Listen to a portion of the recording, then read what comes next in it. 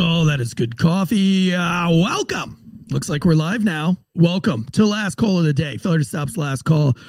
This is the show where we give you all the political news for the week. Yeah, I'm wearing a Ninja Turtles ball cap. Yeah, it's nerdy. I get it. But when your kids buy you something, you wear it. If not for anything other than low-key, humble bragging to you that my kids actually care about me. That I might be a good father, raising kids that probably aren't going to be school shooters. This is what happens when you have a relationship with your children. They buy you nerdy caps like this, and then you wear them live on a podcast for everybody to see on the YouTubes. Thank God that 99% of our listeners are on audio only. We have an amazing show for you today. We have the FDA Slayer, Jonathan Emord on today. Really excited. Got a lot of questions for him. He's running for Senate. Got a lot of people in the live chats today. Rip Pack, Ben Allen, Mur530, Will Cray. You guys are stacking up. We appreciate you guys. If you want to support this show, you can subscribe to our Patreon, subscribe to our YouTube. Patreon's got a lot of extra content. As for the show, you guys get 5 free shows a week. Brought to you by ghostbed.com/Wolfpack, factormeals.com/Wolfpack50. 50% off on the holidays from Factor Meals. And we also got Manscaped, promo code Wolfpack through the holidays. Manscaped loves us fourth quarter. They do it every year, and we always appreciate those guys. Rippack recently just sent my kids a whole bunch of stuff. Appreciate all the people that keep this show on the live, keep the show on the road. But if you want to go the extra mile and support us, you can drop us a super chat. You can go to our Patreon, and you can go to our paid YouTube membership, and all of that money goes for us traveling, doing all these public speaking events and comedy shows and things like that, so that law enforcement agencies don't have to pay us to do it. We can do it on our own. So all that money goes to a good cause. All this and more on today's Failure to Stop. Let's go.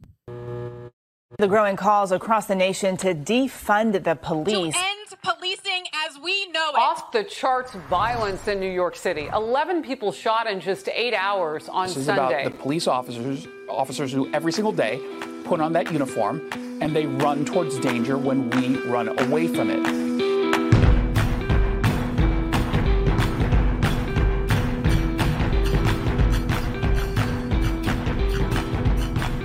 Guns up. Giddy up.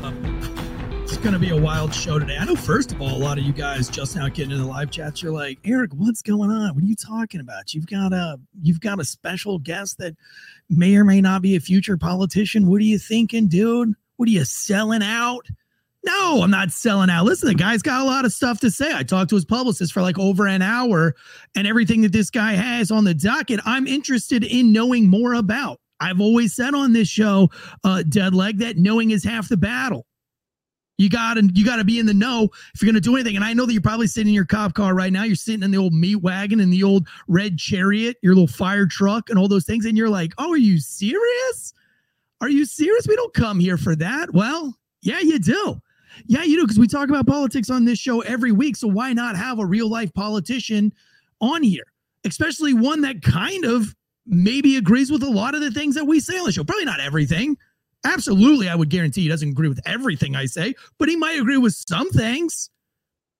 So anyway, yeah, I'm stepping out of the box. I'm taking a leap of faith, if you will, by allowing our first ever real politics. Listen, I've turned down so many politics, not because I disagree with them, but you guys know how I feel about politics and politicians. But you know what?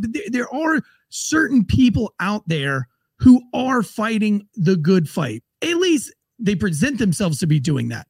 And in this case, I found a politician. I did all my research. I talked to his publicist. I went through all of his web pages. I saw his book on Amazon, which, by the way, he's got a few books on Amazon. One's hilarious. We'll talk about it. But I said, you know what? Finally, this might be a guy. This might be the one. This might be the guy. This might be the guy that I actually go out and try to endorse or something like that. So, I said to myself, let's have it on. Let's do it. Let's try something new today. Let's try something new. Let's see how it works. If it sucks, if it fails, if I'm wrong, if Tanstradamus is wrong, you hold my feet to the fire, no doubt. You always do. But I think my Tanstradamus prediction on this one, I feel good about it, and I feel like I've done my research. So without further ado, let me bring on Mr. Jonathan Emord out of, it's Virginia, correct? Correct. Virginia. What if I got that wrong right off the bat? I just tell everybody I did a whole bunch of research, and then I'm like, out of Virginia. And he's like, no, it's Idaho. And I'm like, oh man, I'm just kidding. Mr. Emord, they call you the FDA Slayer. Right, the FDA Dragon Slayer. Yeah, that's a title I really appreciate. I've spent 38 years practicing constitutional law, litigating against the federal government, largely in instances where they violate individual rights. The FDA Dragon Slayer moniker came from the trade press after I defeated the FDA a record 8 times in federal court on constitutional grounds. They were censoring health information, indispensable really to the lives of babies and others.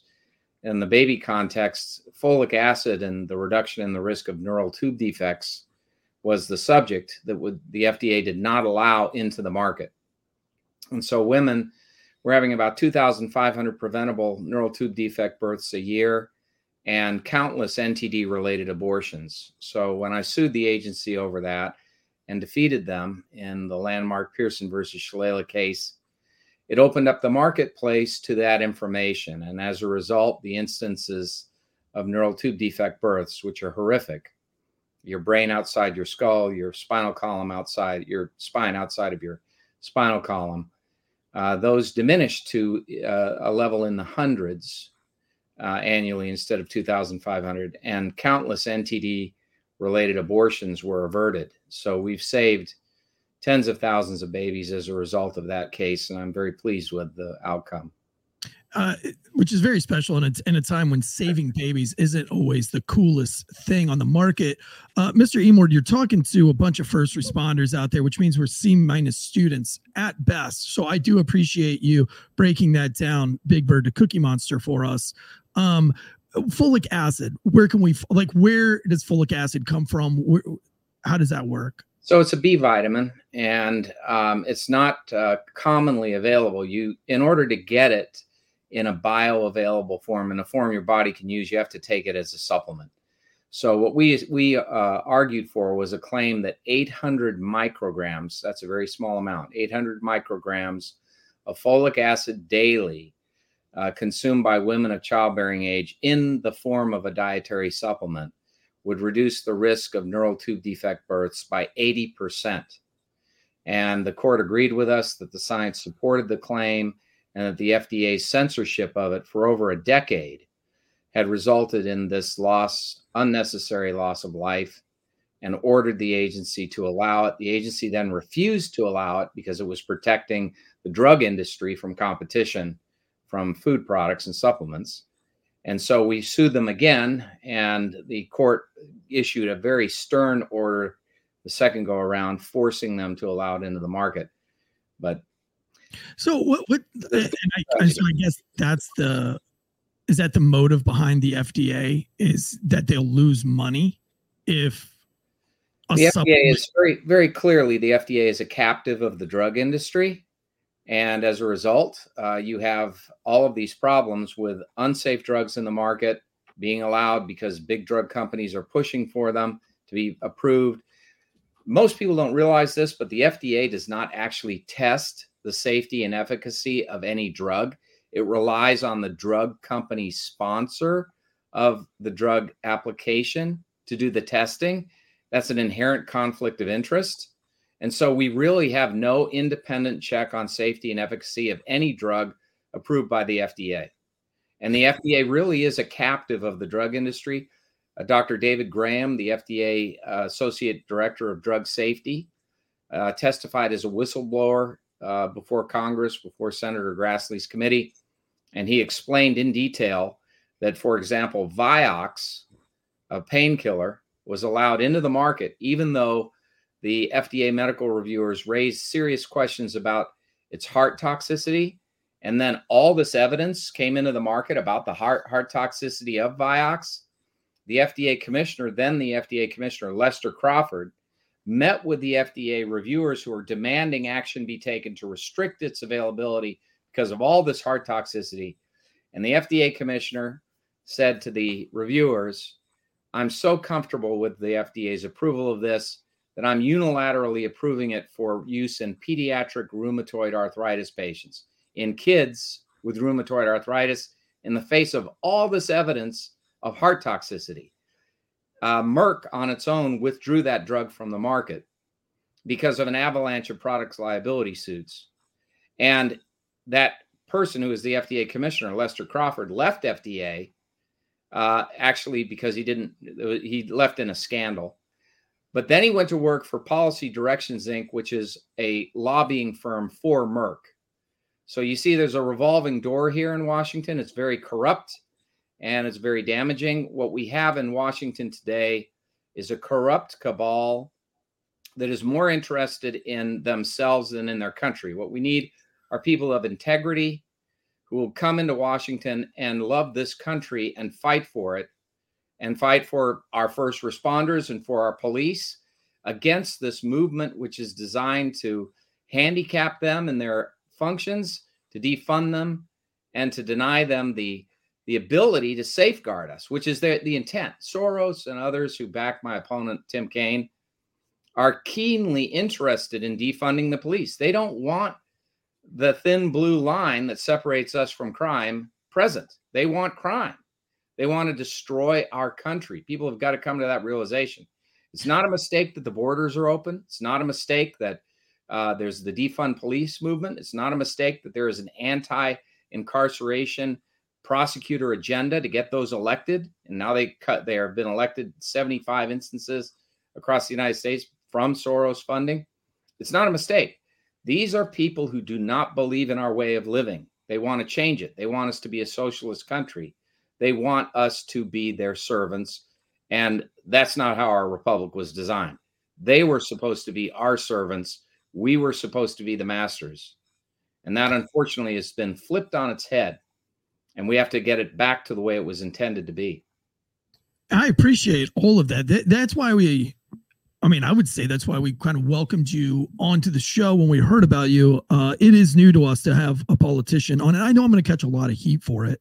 Our fans aren't particularly happy with politicians in general, not in the workplace. I might tell you, I hate that word politician simply because I'm not. I have never run for any political office in my life until presently. I had a conversation with Congressman Dan Burton, former head of the Government Reform and Oversight Committee. And I said, look, the last thing in the world I want to do, Dan, because he was urging me to do it, is run for office. I've never done it my whole life. I've been suing the government my whole life. I came in the Reagan administration as an attorney at the FCC to deregulate radio and TV. Then I went into the private sector. For the last 38 years, I've been suing the government where it's violated people's rights. And the last thing in the world I wanted to do is to get into the swamp and to be a part of this. But here's the story. So Burton told me, that's exactly why you have to do this, because he said, if you don't, then you're going to give up the country to these people who are a bunch of carpetbaggers who appropriately deserve the title of politician. But no, I don't want to be there. I want to be there only because I can get something done to save the country. I'm going to do that, and then I'm going to get out of there. When I would go to Capitol Hill over the years as an attorney, I would feel like I had to take a shower every time I came back home because it is so disgusting. But if we're going to save our country, we have got to become active. And those of us who are private citizens, who aren't politicians like me, need to get involved and save the country. Otherwise, really, we have a very short period of time before we're going to become servants of this monstrosity that's out of control. I mean, people don't realize this, but 3/4 of all federal law is not the product of those we elect anymore. It's the product of over 250 different federal agencies, departments, and bureaus that are unaccountable to the courts, the Congress, the American people. We have a bureaucratic oligarchy in America, not a republic. And we have to restore that republic that the founding fathers gave us. If we're going to have freedom, if we're going to have rule of law and law enforcement, if we're going to have a safe country, borders that actually mean something, if we're going to have respect in the world, we have to stand up for freedom. And this is the time. So I think people in your audience are probably more interested in seeing integrity restored to government than anything else because they depend so heavily on government for their livelihood. And if you got a bunch of people who really could not care about the police one bit, in fact, they view the police as their enemies and they're running the show, well, it's not going to be long until everybody's suffering, right? So we have to change that. You just got back from the border, and I know that you've mentioned the border crisis a few times. How long did you spend there, and what did you take away from that? So I spent several days there with the CBP chief, and this is what I discovered, and it is absolutely appalling. Not only are all these people pouring over the border, and they're coming up to the border fence, and they stand at the border fence and they say they want to seek asylum, right? So then the CBP lets them in. They come into the United States, they put them on buses, they send them over to these human processing centers. All of the CBP agents just about have been removed from the border and put in these human processing centers. We have no defense. Anyone can come across. Drones are coming over, big drones, giant ones that are military style used by the cartels, dumping drugs across the border day and night. There's all sorts of criminal activity, gangs coming through, MS-13, 18th Street gangs, Cribs, Bloods, all sorts of criminals, sex traffickers, drug traffickers. And they're not just coming across, they're actually coming in seeking asylum. So what happens is you have all these people seeking asylum. They're not vetted at all. They put them in these human processing centers, 130,000 square foot tent. It's just one tent. There are 13 or 14 tents, 130,000 square foot tent. They have pods. They call them pods in there. They're clear plastic rooms.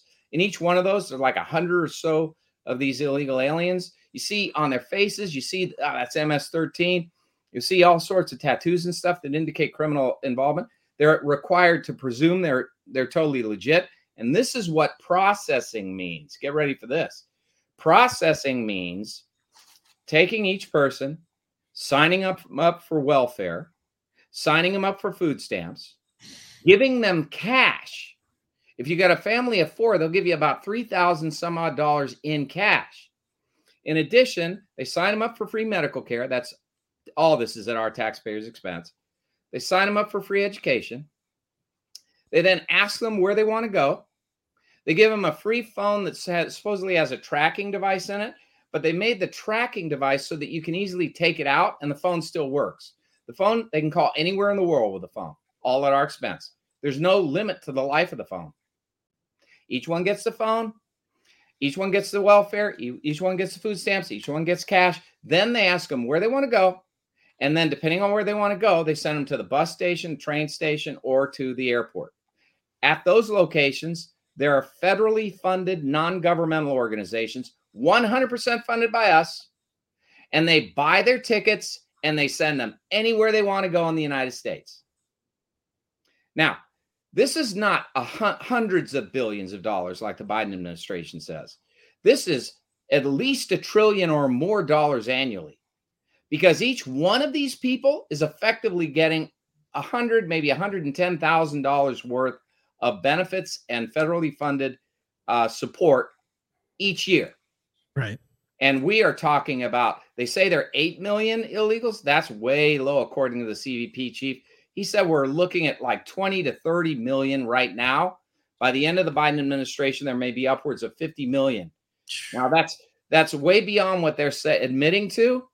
But remember, they are keeping from us a massive amount of information, not least of which is what's going on in these human processing centers. If every American knew that they're paying like $100,000 for every single illegal alien they're letting into this country, with no limitation whatsoever on the number that they will accept, I don't think they would be very pleased. But they keep that from us. You can't go into those human processing centers unless you have a special clearance to get in there. And they keep the press out.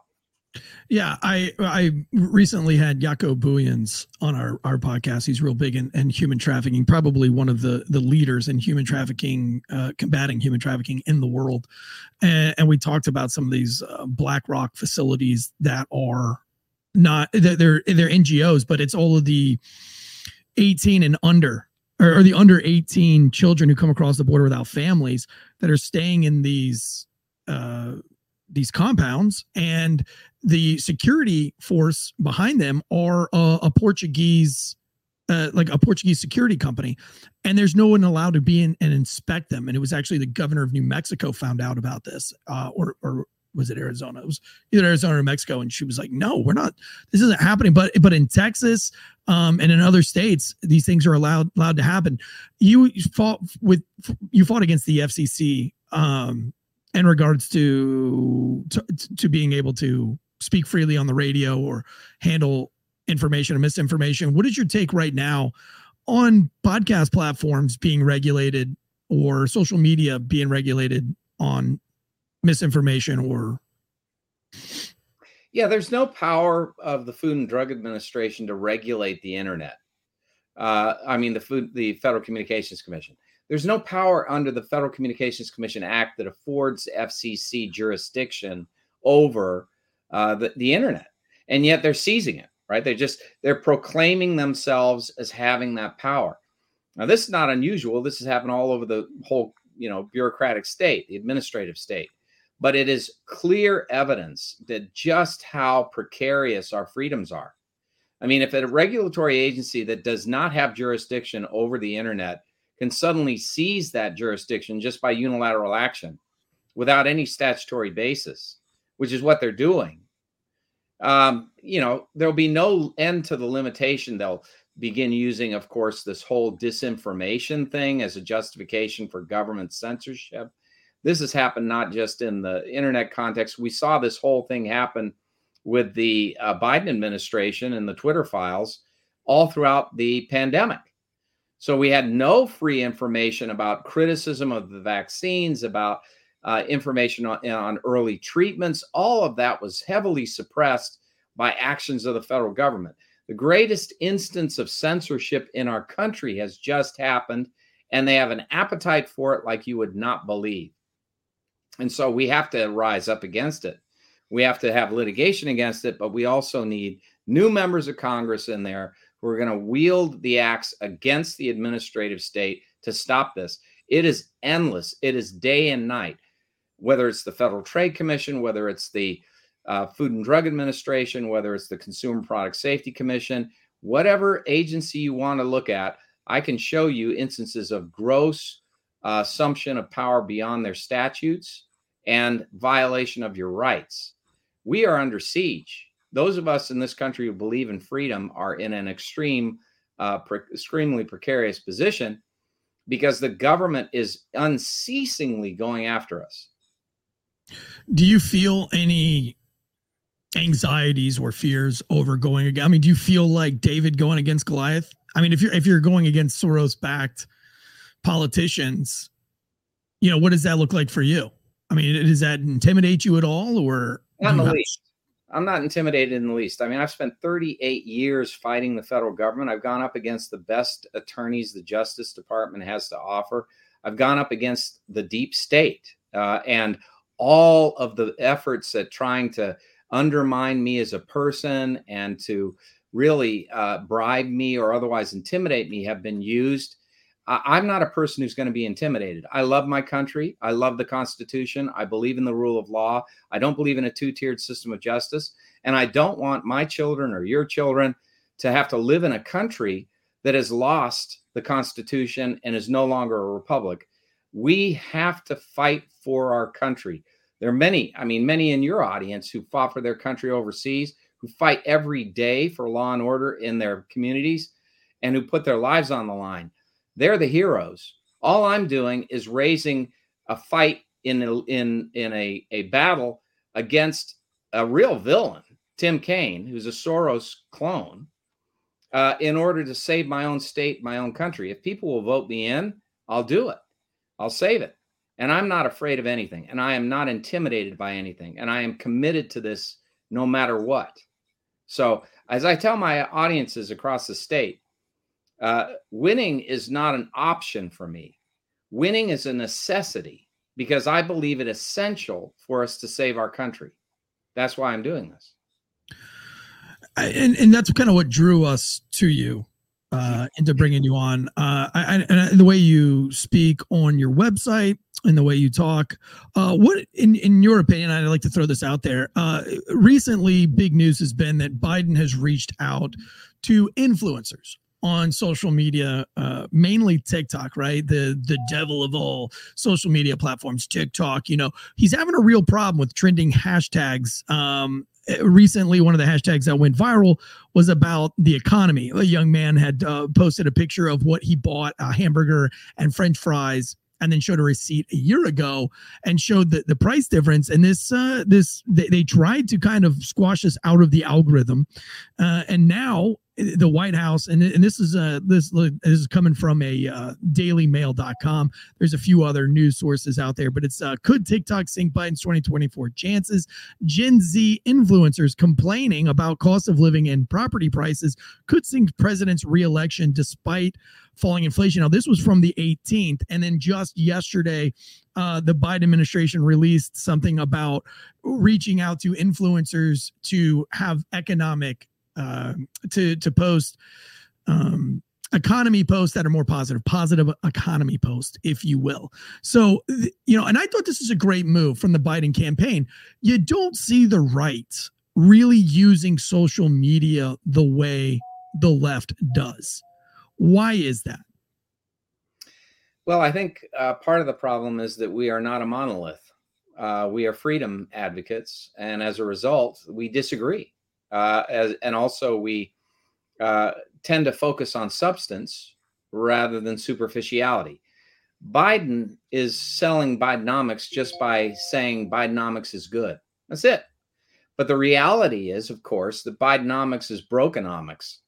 I mean, the kids are understanding this. The next generation is appreciating, as you're pointing out.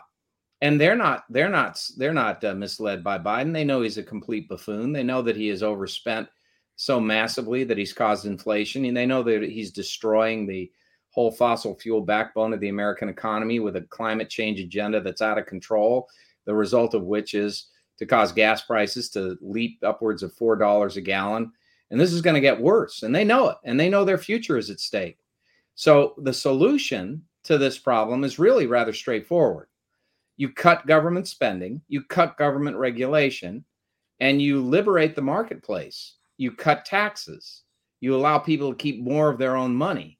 And then the other aspect of this, which is critically important, is that you end this climate change agenda so that we have $2 a gallon gas again. At the start of the whole climate change thing, even the administration, even the climate czar, John Kerry, admitted that no matter what the United States did, it would have no impact on climate. And so they destroy our whole economy with no impact on the climate. And indeed, there is no provable association between what they're doing and any effect on the climate. The only result is higher cost of living. So we've got to bring all that down. And I think that we can break down the regulatory barriers. We can allow for energy independence to return. We can become a great power again. We can have our gross domestic product rise, and we can have economic opportunity for every young person in this country. It just requires getting government out of the way. Ronald Reagan brought me to Washington. I came to Washington to be at the FCC, and Ronald Reagan famously said that government is not the solution to our problems. Government is the problem. And that is the same way then as it is now. Government is the problem. If we trust in individual liberty and freedom, we can achieve great things. That's why Ron Paul has endorsed me. We share that value. And a lot of young people all over the country are very much keenly interested in having a chance to make it in an economy that works rather than what Biden has given us. Biden is a disgrace. I mean, he has the chemical electronic activity in his brain of a houseplant. He really is terribly inept, but he's also very dangerous because he is a puppet of the far left that he's allowed to take over the administration. How do you see this next election coming forward? Like, do you have an, we always call it a Tanstradamus prediction, Tansy, as in Nostradamus, Tanstradamus. Do you have an Emordamus prediction for the next presidential election? Yes, I think that unfortunately in 2024, the economy is going to worsen significantly. Most economists and most financial advisors are predicting that very thing. And I think they're right. You can't spend like we're spending to the tune of trillions beyond the budget. We have a $2 trillion national deficit annually, which is going to go up next year. We have a $33 trillion debt that's going to be even much higher next year. We have a shrinking availability of loans and lending. We have gas prices going through the roof, grocery prices through the roof, and they're even cracking down on making available gas stoves and other things. I guess Kamala Harris is exempt. But the whole point is they are working as diligently as they can to screw up our lives. And the economy is a big part of that. And so next year, it's going to be much worse. What's going to happen? I think invariably we're going to see the American public is going to reject what's in there. Biden is not going to win re-election. As far as my own race is concerned, because Tim Kaine is a Biden clone and a Soros-backed Biden clone, I think he's going to go down to defeat. I think I'm going to beat him very soundly. And I think also I'm going to beat him soundly because Virginia has never seen a candidate like me before. I don't mince words. I tell people exactly what I think, and they can like it or not like it. Thus far, every part of Virginia where I've spoken and presented my positions, the people have liked it in overwhelming numbers, which tells me that actually, even though in this latest state elections, there was a loss for Republicans in Virginia, only a couple of seats, but it was decisional as far as control of the state legislature. The messaging was all over the place. But my message is very direct, very clear on all of the important issues. And the people of Virginia seem to respond to it very well. So we've done well. And I think we're going to continue to do well. And I have absolutely no doubt in my mind that I'm going to take down Tim Kaine because he is an enemy of our republic. He is an enemy of our liberties. And he is an advocate of this far left agenda, even though he packages himself as a moderate. He simply is not by what he has done. He could never have been a true moderate and have been a vice presidential running mate with Hillary Clinton. He could never have been a true moderate and have met at that time with Alex Soros and received approximately $100 million for the Clinton-Kaine campaign. He was the man who asked for the money. And he's also been funded by Soros ever since he was the mayor of Richmond, which is 25 years ago. So he has the longest, most persistent relationship.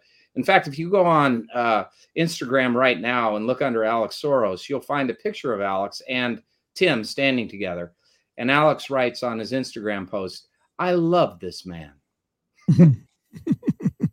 So you had mentioned that you mentioned that they're trying to ruin our economy. They're trying to bring us down. They're trying to destabilize the police and the court systems, everything like that. If they're going through those lengths to do such evil deeds, who's to say that anybody is going to win the next election? I know that sounds like a wackadoodle question to you, but as a layman, as a dude who talks to probably thousands of people a week, I hear it more often than not of, do you think they're going to allow somebody to waltz? And I think that's the problem. That's what a lot of Republicans or conservatives feel like today is that the conservatives really aren't aggressive enough. And the ones that are aggressive are on the wrong side of the table. That the kind of the guys, they're allowing, or what we perceive to be them allowing these kind of unjust things to continue to happen. Yeah, we've got problems. We have not only a Democrat Party that's in lockstep moving towards a socialist state, but we also have Republicans who are cooperating with them in achieving that, largely because they fit the category of what are called rhinos. They fit the category of individuals who profit from big government, and just in a different way. They profit from anti-competitive regulation. Big business benefits from that and pays them handsomely in donations and support. Those individuals are just as bad as the leftists who want to destroy our country. We have to save our Constitution. Our Constitution hangs by a thread. We have to save it. This is not an option. This is a necessity. If we want to be a free people, we have to win these elections. And by we, I mean we've got to take those who advocate big government and who have been playing this game of protectionism and get them out of the government by voting in the right people. Now, I know if I get in there, I'm going to have some allies. I'm going to have Rand Paul. I'm going to have Mike Lee. I'm going to have others who are like Jim Jordan, who are activists want to make sure that legislation is introduced to reduce the size and scope of the federal government and free people and let individuals keep their own money. You know, Thomas Jefferson had the recipe for good government, as he referred to it, all the way back at the start of the founding of our country. He said, "A wise and frugal government shall restrain men from injuring one another, shall leave them otherwise free to regulate their pursuits of industry and improvement, and shall not take from the mouth of labor the bread it has earned." He said, this is the sum of good government. And it is then and it is now. And the reason why it is because at the heart of our country, this is what defines us, is liberty. It's not equity. It's not ensuring equal outcomes, which is an utter disaster, because every time you pull down what is above, you do not benefit what is below. You just reduce everything to a lowest common denominator. We need meritocracy. We need exceptionalism. We need people to want to make America the greatest nation on earth. We need them in government. We need them in the private sector. We need this whole ridiculous mea culpa regime that is constantly flogging Americans and themselves for allegedly being colonists, colonial powers that have ruined the world. That nonsense, which is utterly false historically, needs to be eliminated in favor of getting back to work, getting back to making everything the best we can, defeat China based on economic supremacy. We can do it. We can help our country enormously. And it starts with breaking down government. It starts with ensuring that freedom reigns again. And if we do that, we will prosper. And if we don't, we're going to look like Venezuela in just a few years. Yeah, and I guess like that kind of going back to my whole point why I'm kind of angry with conservatives is there's not you got to win the younger vote. I mean, you've got to win the next generation vote. I don't see the Republic. I mean, other than you coming on a podcast, sure. That works. And we do have quite a number. I think our demographics like 25 to 43, which is a really large demographic for a podcast. Most podcasts are a little bit more narrow in scope than that. But what are Republicans, what are conservatives doing? Or actually, that shouldn't be my question. My question is, why aren't they actively trying to pursue the younger generation? Well, I can only speak for myself, and I know that I am. So I speak at Turning Point USA events. I go to college campuses. I'm talking to youth all the time. I meet with college Republicans. I meet with various groups, like, for example, Stand for Health Freedom, which has endorsed me, has 570,000 members, many of whom are under the age of 30. It's an interesting situation. Because I am so consistently an advocate of freedom, because I don't believe in vaccine mandates or mask mandates, because I vigorously oppose that, because I believe that everybody who lost a job in the military or who was forced out of the military, or physicians and doctors, nurses and healthcare providers all kicked out because they wouldn't get the vaccine. I think that is a violation of their rights, and I would have federal legislation that would require those that receive federal funding, all the fire departments, police departments, hospitals, and the military, to rehire and to give the promotions that were due and to give back pay to every single person who is driven out in violation of their rights, I believe. And yeah, so, I mean, what a crazy time to be. I served in the military as well, and my business partner, still active duty military, and was a tier 1 special operations operator, been on some of America's most elite missions. He was one of very few to refuse the vaccine at a very high enlisted rank, E7, E8 rank. And he went through the whole gambit. And he had to testify congressionally because of his rank on that they were going to kick him out of the military. They moved him off of his tier 1 team, which, by the way, he had over 14 combat rotations: Syria, Iraq, Afghanistan. Like I said, he's been on and been a part of some of America's most elite missions. And they really for the whole year that he refused to get the vaccine, they moved him off of the teams. They put him in an administrative role. They constantly harassed him and made life very, very difficult for him and his family, only to now say, oh, even if you don't have the jab, you can still come back and being in the military. So you had a guy that's proven himself time and time again that they're kicking out. But then in the same token, guys who have never served or never proven themselves, they're just allowed to come in without any kind of a jab. Like, who's going to fight for that guy? I want to fight for that man because I believe that he's a hero and I believe he's indispensable to our military. I mean, it's these elite people, and there are many, many in his same situation, of course, who were drummed out of the military. And then they scream about a shortage of qualified personnel in the military and a shortage of people they can, recruit. Well, it's because of these nonsensical things and the woke policies that they've insinuated throughout the military. We need to get rid of that. We need to get back to making the best, most qualified, most powerful fighting force in the world, and ensure that people who were wronged, like this man, are given the opportunity to come right back to where they were, given all the back pay that they otherwise would have had, given the promotions they would have received, and ensure that they're put back to where they should be, because that is the way a country that appreciates the sacrifice made by these heroes treats them. One of the things that I want to introduce as soon as I'm in the Senate is a bill that will exempt from taxation both federal and in cooperation with the states. I would hope the states, but certainly on the federal level, the federal taxes to any spouse of a enlisted man or a person who served his country in the police or in the fire department or as a first responder from any taxation for the rest of their lives. So if they died in the course of duty, and they were serving their country should not ask the spouse to carry the burden of taxation because they have given the ultimate price. And this is what we need to do. We need to change the culture in this country. We need to emphasize what is being done for us by those in the armed services and by those in the police and first responders. We had a moment in time before this whole pandemic when all of these people were celebrated appropriately, but were not given all the just desserts they deserve. But they were given a celebration because of what they were doing for us.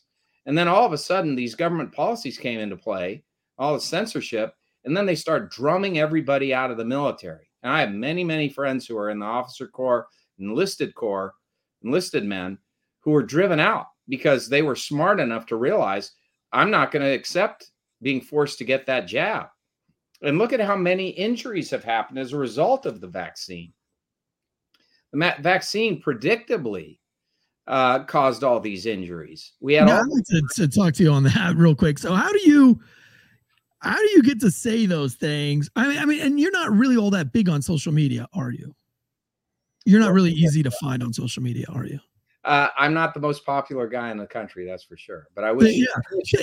I mean, and it's probably because you say things like what you're about to say.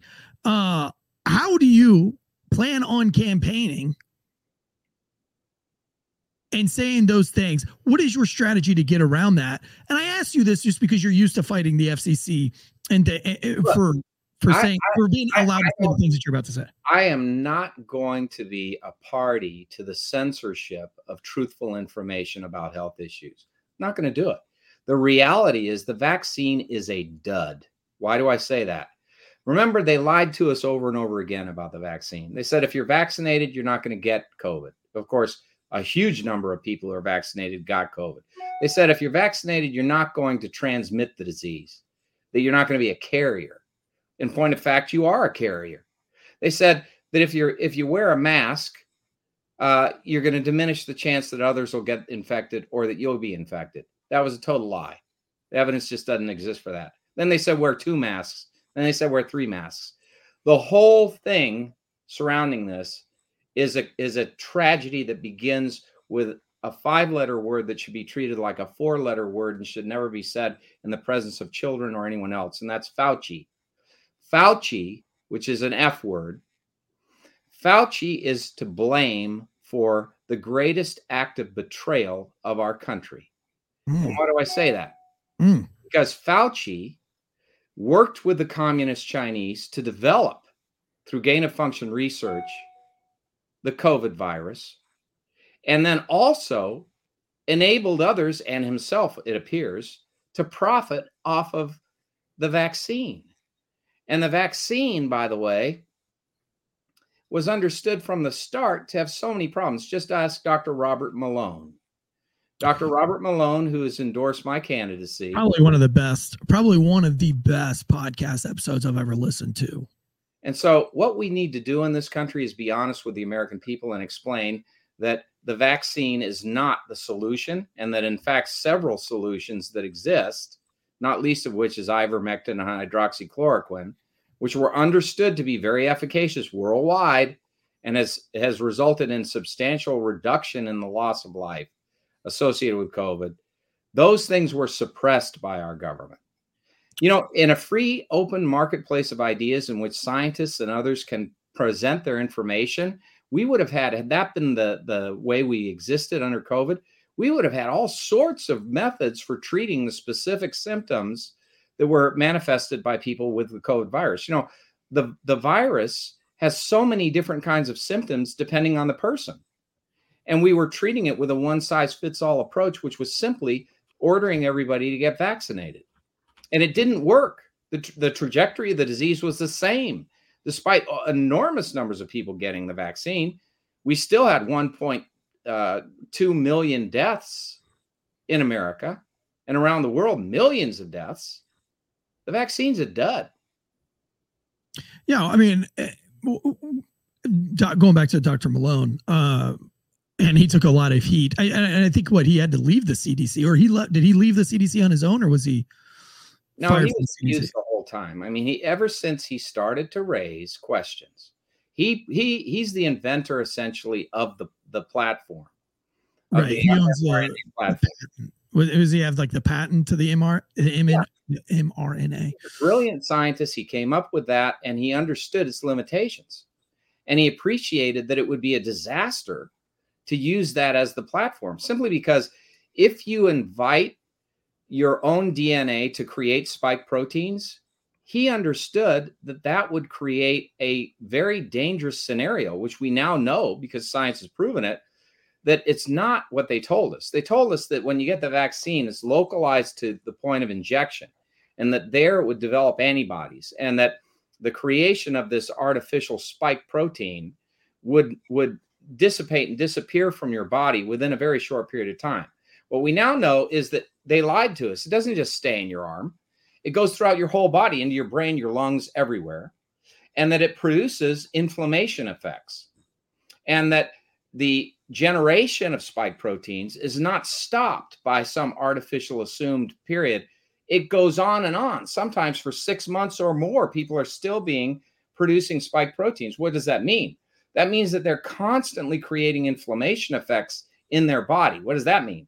That means if you're borderline on any number of diseases, that inflammation effect can actually trigger those diseases. So we see in the Pfizer information, which they were forced to produce, they said they didn't want to produce it for 100 years, 99 years.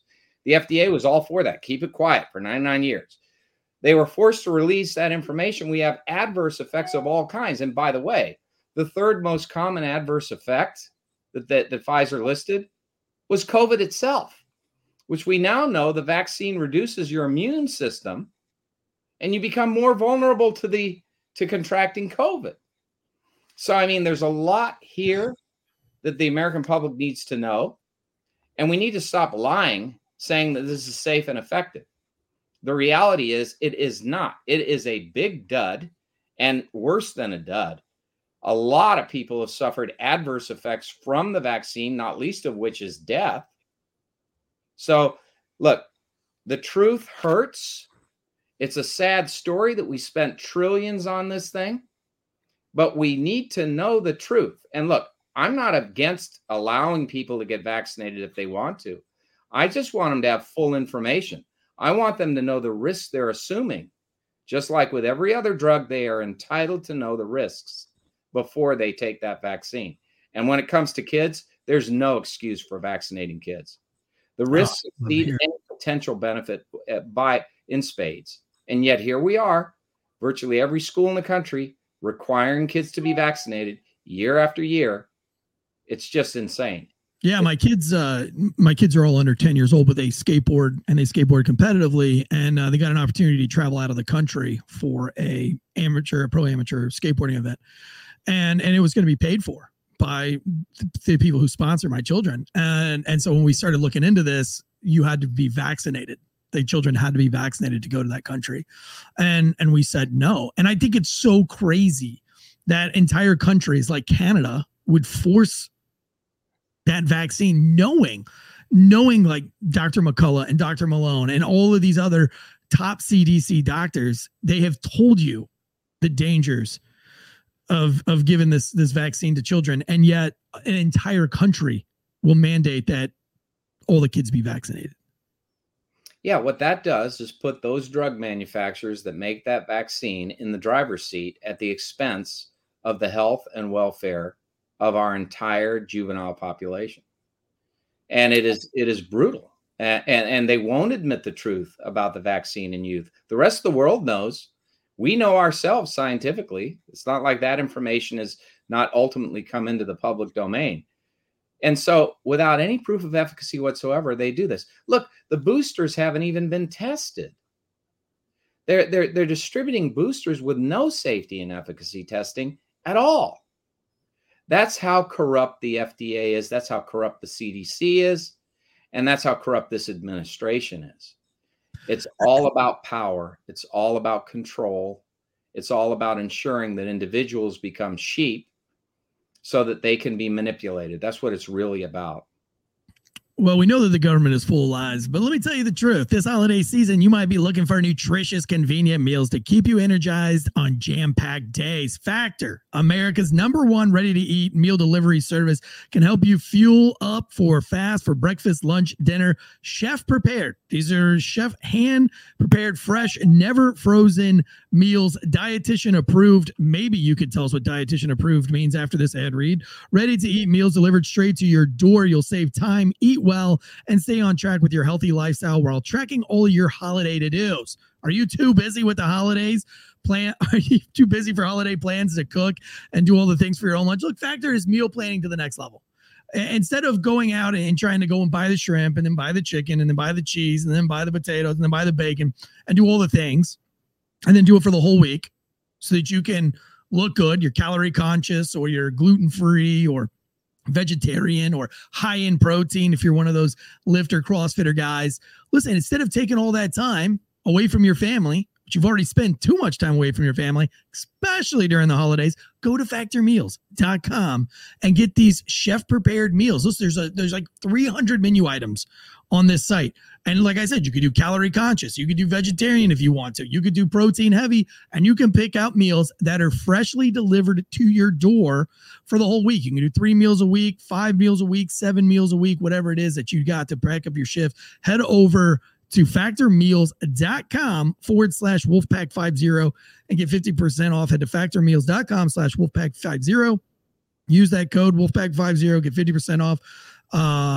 And yeah, anyway, so we really appreciate Factor Meals. What does dietitian approved mean?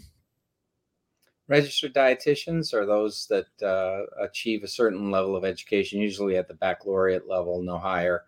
And they review. Is it going to be dietitian approved, or does it not mean anything?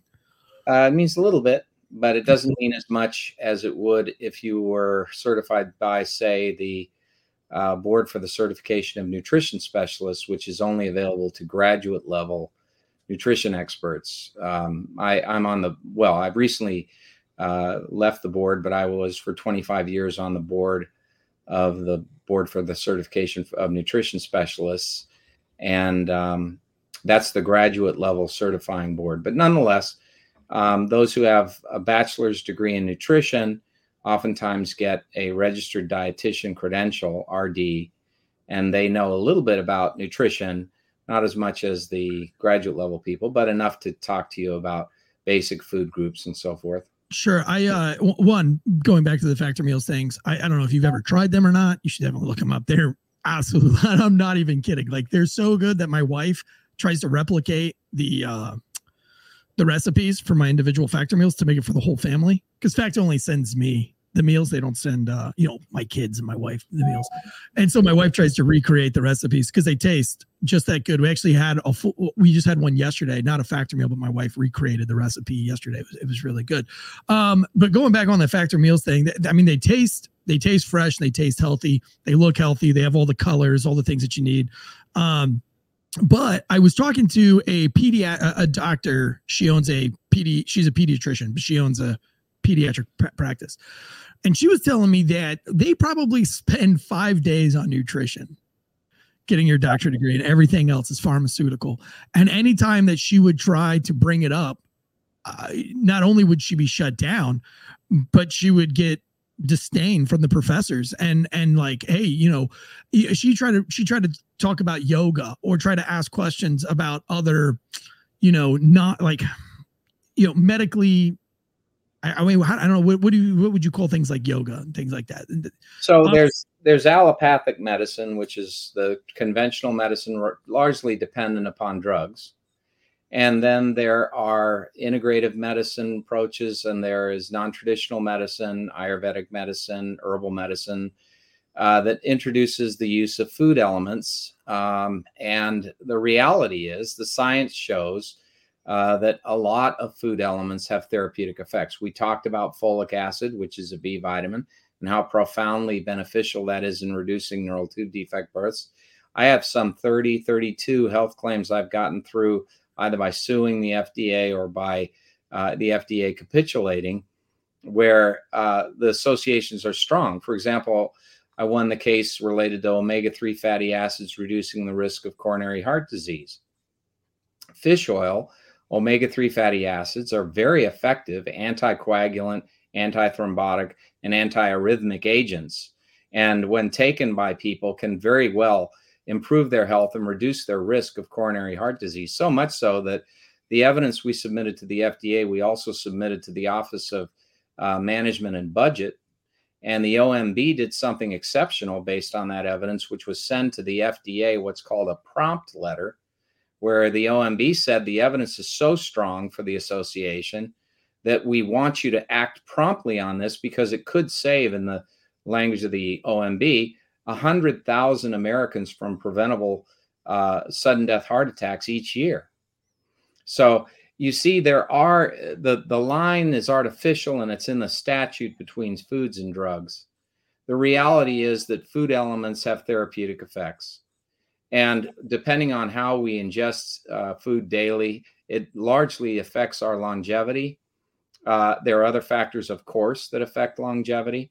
But so, for example, the people that are making the products that you're talking about probably work diligently with a number of scientists to come up with formulations that are designed to maximize antioxidants and omega-3s and other beneficial nutrients in the diet so that you get the benefits of a high quality diet in a way that's very hard to do to make it taste good at the same time.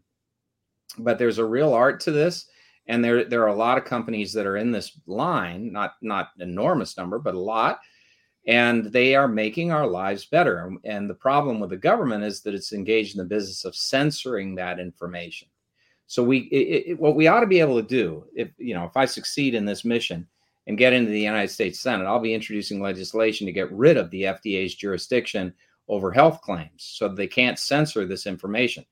You should be able to go into the grocery store, and when you pick up an orange, have next to it a plaque that gives you, okay, there's these antioxidant vitamins that are contained in this orange and phytochemicals. These things have been associated with a reduction in these kinds of cancers.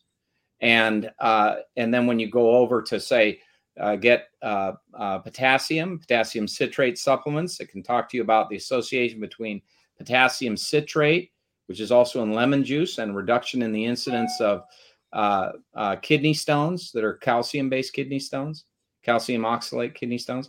A lot of people don't know this.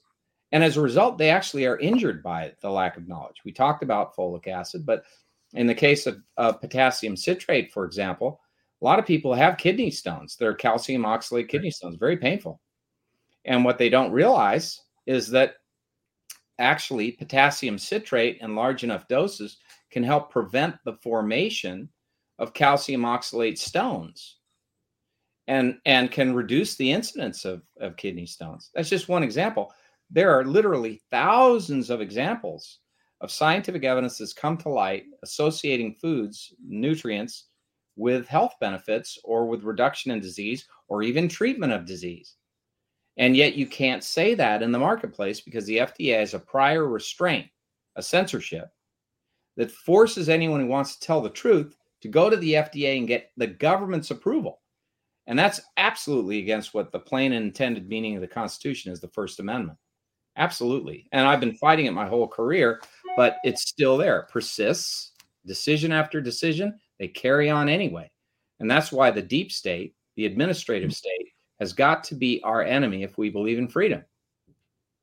Well, I love it. We love everything we have to say, so much so that we have you on a couple more shows this week. Friday, we have our case breakdown. That's the biggest show on this channel. We're going to break down a major case, and I'm sure that you'll bring us a pretty interesting case to break down. I think Joni had already mentioned a couple of ideas to me, so I'm excited for Friday. And then for Night Shift TSI, real quick, just to plug that show, it's separate from Failure to Stop, but it's with Conservative Ant, and that is our new Night Shift Top Secret Information show. You were on George Norrie. That was, let me be transparent and not lie to our listeners here. Listen, I'm a huge George Norrie fan. I would not be a podcaster had it not been for the legend himself, George Norrie, on Coast to Coast, AM radio. I lived all my night shifts. That's why I named the show Night Shift, was because when I was on night shift, I listened to George Norrie. You got to be on George Norrie's show. I'm extremely jealous. And I'm hoping one day to be putting in contact with George. I actually sent him an email a couple of years ago when I was podcasting on a major network, my first podcasting job. And I had sent an email. It was through the network that he was on at the time. And I just said, hey, man, listen, I wouldn't be a podcaster. I didn't get a response. I didn't expect one, but I just wanted to put it out there because I never thought in 1,000 years I would be getting to do kind of what George Norrie does. And so I'm excited to have you on Night Shift TSI to go through some top secret information and interview you in my best George Norrie impression as I can possibly be. But we thank you so much for being out there. Real quick, though, how was it being on George Norrie's show? Oh, I've loved it. I think I've been on there some 29 times. It's been fantastic. George is a fantastic journalist, as you know. And although many people think coast to coast, they think of UFOs and that sort of thing. Well, it's not just UFOs anymore. Coast to Coast deals with a lot of meaty issues. Right. They've had me on there a number of times to talk about FDA censorship or about legislation that violates your rights. And I've really appreciated that. I think George is great. I agree with you. He's really one of the most remarkable journalists in American history. Yeah, completely. He's one of the best interviewers of all time. And not a lot of people know that. You know, you think of when you think of great interviewers, you might think of Joe Rogan or, maybe even Howard Stern. I like him or hate him, he's still a good interviewer. He used to be. He used to ask really great questions. But George Norrie as an interviewer just has a way of allowing people to talk and allowing them to talk freely without putting judgment into his questions. It's very fair and unbiased. And I don't think that's easy to do. And I'm very privileged. He's not only endorsed many of my books, he actually endorsed my candidacy. And I'm very grateful for that. George is a remarkable person, as you're pointing out. He does have a way with words. He's able to simply present questions, not in complicated fashion, and he's able to elicit information and to make it clear to the audience. So it's no wonder that he has the largest nighttime radio audience in the country. Yeah. And listen, there are plenty of nights where I say, well, it would be raining and I would be sitting behind the church in my cop car, on a Monday night when you're not getting any calls. And I would have such a tight hold on my steering wheel from listening to whatever story is being told on George Norrie's thing. And I would be almost more exhausted in a shift of just listening to George Norrie than I would be actually fighting crime because, some of those stories are so spooky and, it's just and so but you've got a couple of books out. Let's plug those really quick. I want to talk to you on Friday about your Christmas book, but really quick, where can everybody find you? What books do you have out and what can people do to support you? So to support me, you can go to emord4va.com, and no matter how little a donation you could make, or if you can volunteer, if you're in Virginia, sign up to do that there. There's a contribute button that you can donate through, and then there's also an opportunity to be a volunteer. So that's emord4va.com. The books are available through Amazon. My latest book, The Authoritarians, is through Amazon, Walmart.com, numerous outlets. And then there is a series of other books. So I've written, I think, 7 total books, 5 of which are critically acclaimed serious books about law and government. The other 2 are humorous. One is called How Biden Stole Christmas, Hanukkah, and Kwanzaa Too. And then the other one is Who Am I?, which is the untold story of Tim Kaine, what he would have to say about himself if he took truth serum. And that one's a real, it's true. It's all true. Wow. But it's the untold story of Tim Kaine. Well, we're going to get into those. I want to talk more about those books on Friday with you, because I feel like that's going to be very interesting. Listen, we appreciate having you on. We appreciate everything that you do, fighting the good fight. If you guys have questions, this is just your first of 2 shots at the future, hopefully the future Senator Jonathan Emord here. If you have questions, hit me up on the Failure to Stop, either the Last Call Instagram page or just the regular Failure to Stop page if you have questions that you want. But Friday, we're going to be breaking down a case. But I will open it up to time real quick, though. We have Bosco Autry in the chats over here today. Ryan Aloso, who I guess has been sick. So we appreciate you still tuning in, even though you've been very sick. Michael Hendricks, Falconator, a couple other. I'm not going to keep scrolling up all day. But listen, the point is that we appreciate all of you guys being in the live chats. And for all you first responders out there doing the Lord's work, stay safe, guns up, giddy up, and we'll see you tomorrow. Jed, like real quick, tomorrow, do they have the new sports show? Is that coming out tomorrow, or is that next week? We do. They pre-recorded that last night.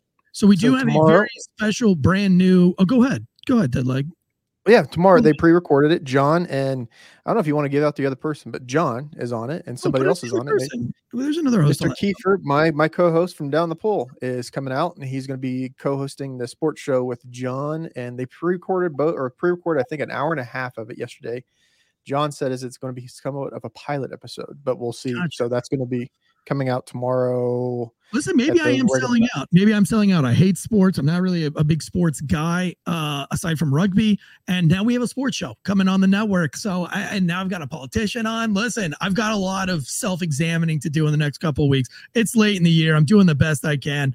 But look, I wouldn't have put it out there if you guys weren't asked for it. Just because I hate sports doesn't mean our audience hates sports. Just because I can't stand politicians doesn't mean our audience can't. And listen, I'm glad the first politician we have on here also hates the word politician. So maybe that's a little bit of saving grace for myself. But listen, I will do some I will reflect on my current behaviors here, guys. And I promise you, I'm not selling out.